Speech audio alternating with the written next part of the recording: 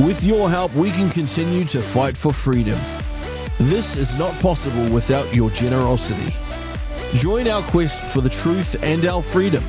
Simply visit www.realitycheck.radio/donate to make a difference today. You're on Reality Check Radio, Real Talk with Rodney Hyde.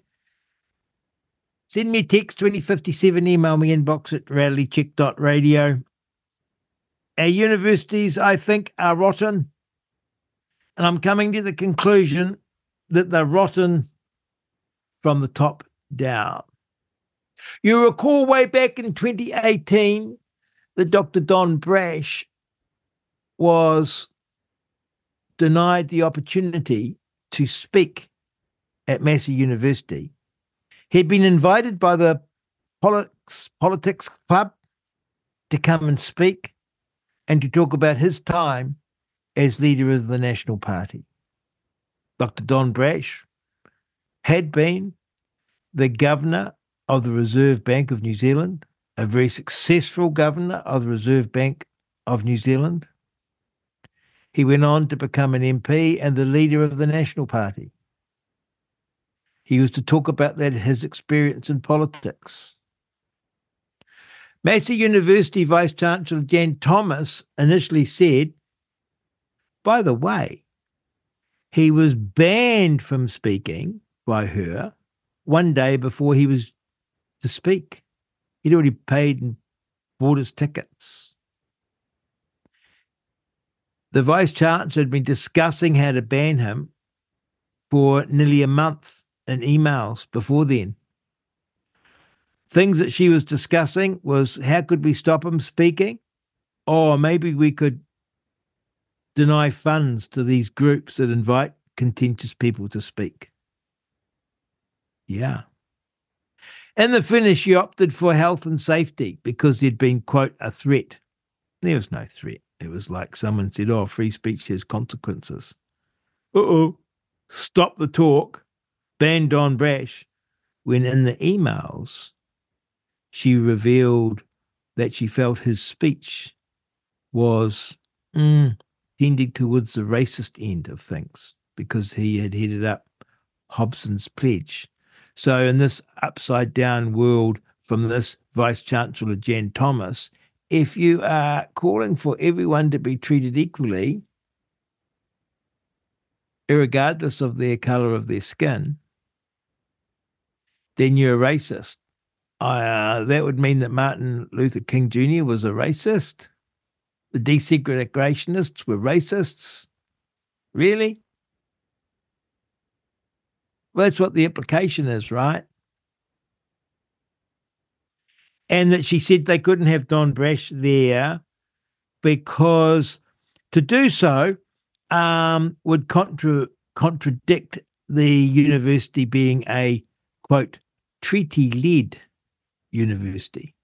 Against a treaty to have Don Brash speak at the university. And of course, here we have it. Last week we had Vice-Chancellor of Victoria University, Professor Nick Smith. He came out and he said, oh, David Seymour's got it wrong. He's suggesting that universities should favour free speech, and if they don't, there will be funding implications. Nick Smith, the Vice-Chancellor, is against this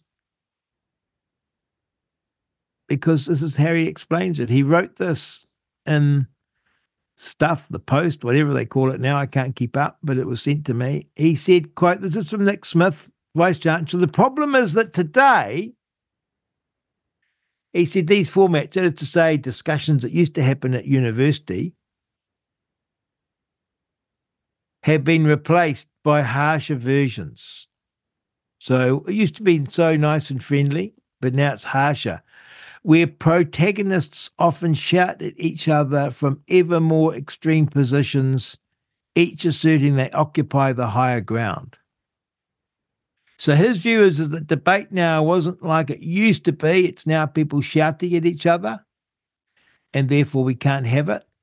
And that's because this shouting at each other is creating an environment where the reputational risk is just too high for many with views that contain shades of grey that cannot be captured in a soundbite. That doesn't even make sense. This is creating an environment where the reputational risk is just too high for many with views that contain shades of grey that cannot be captured in a soundbite. So Don Brash is speaking, and I've got a view that opposes him, but I can't capture it in a soundbite. Therefore, that could ruin the reputation of the university. Therefore, stop Don Brash speaking. The result is that those occupying the middle ground are stepping back from the publicly contributing to discussions fueled by social media. This is Nick Smith. This dynamic is creating an acrid cocktail of opinions that are too often conflated with the identities of their authors. In the process, evidence is being discarded by those with little interest in listening to others or evolving their position. The result is that important topics are not discussed or understood from multiple perspectives, and the route to ultimate resolution has accordingly become even more difficult. It's a funny thing, though, isn't it? Because the universities only ban one side of the debate, the conservative side, the side that stands up for Western values, the side that stands up for treating everyone equal before the law. And when you look at it, the people that are promoting those views are always very reasonable because that's their philosophy. You can't imagine Don Brash shouting at anyone.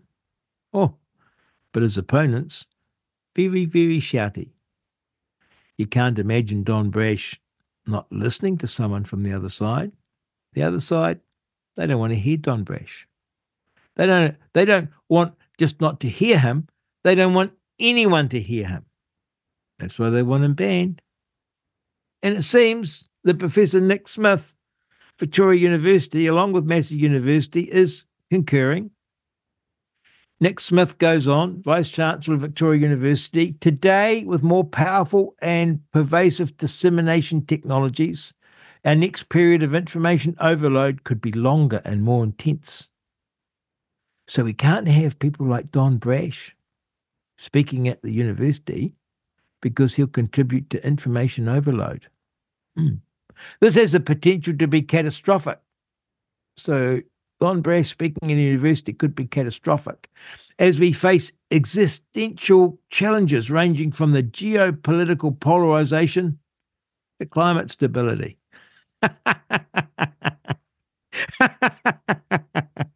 Oh, yeah, it's really scary. The climate's not stable.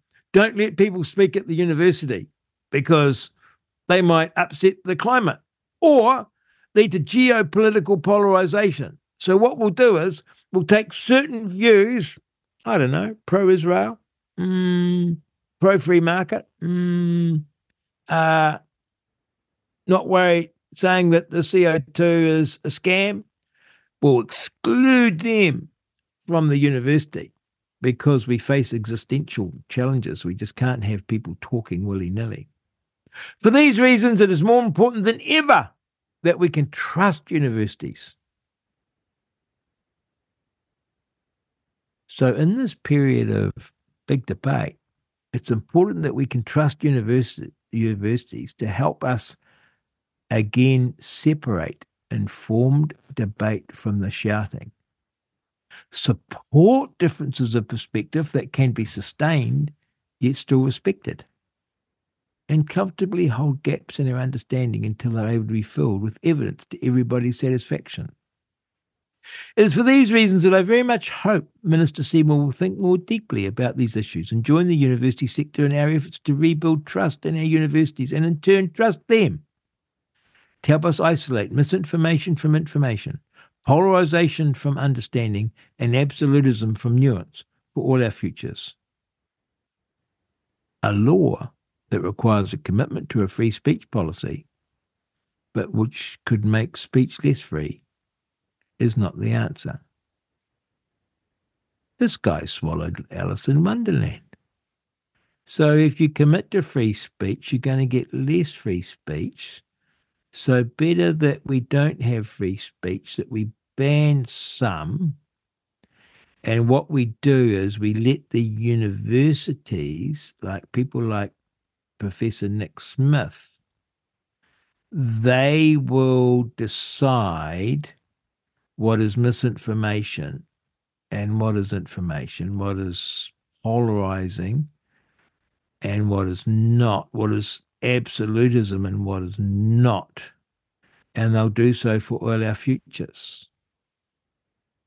And Don Brash, he's all those bad things, we decide. Our universities are rotten from the top down because they should be absolute bastions of free speech.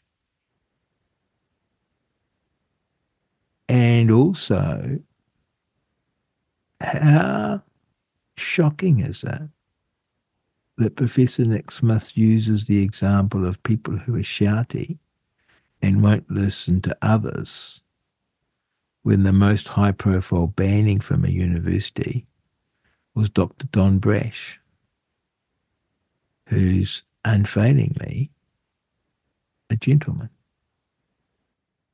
You're on Reality Check Radio. It's Real Talk with Rodney Hyde. Send me a text at 2057. Email me inbox at realitycheck.radio. Thank you so much for listening and being along.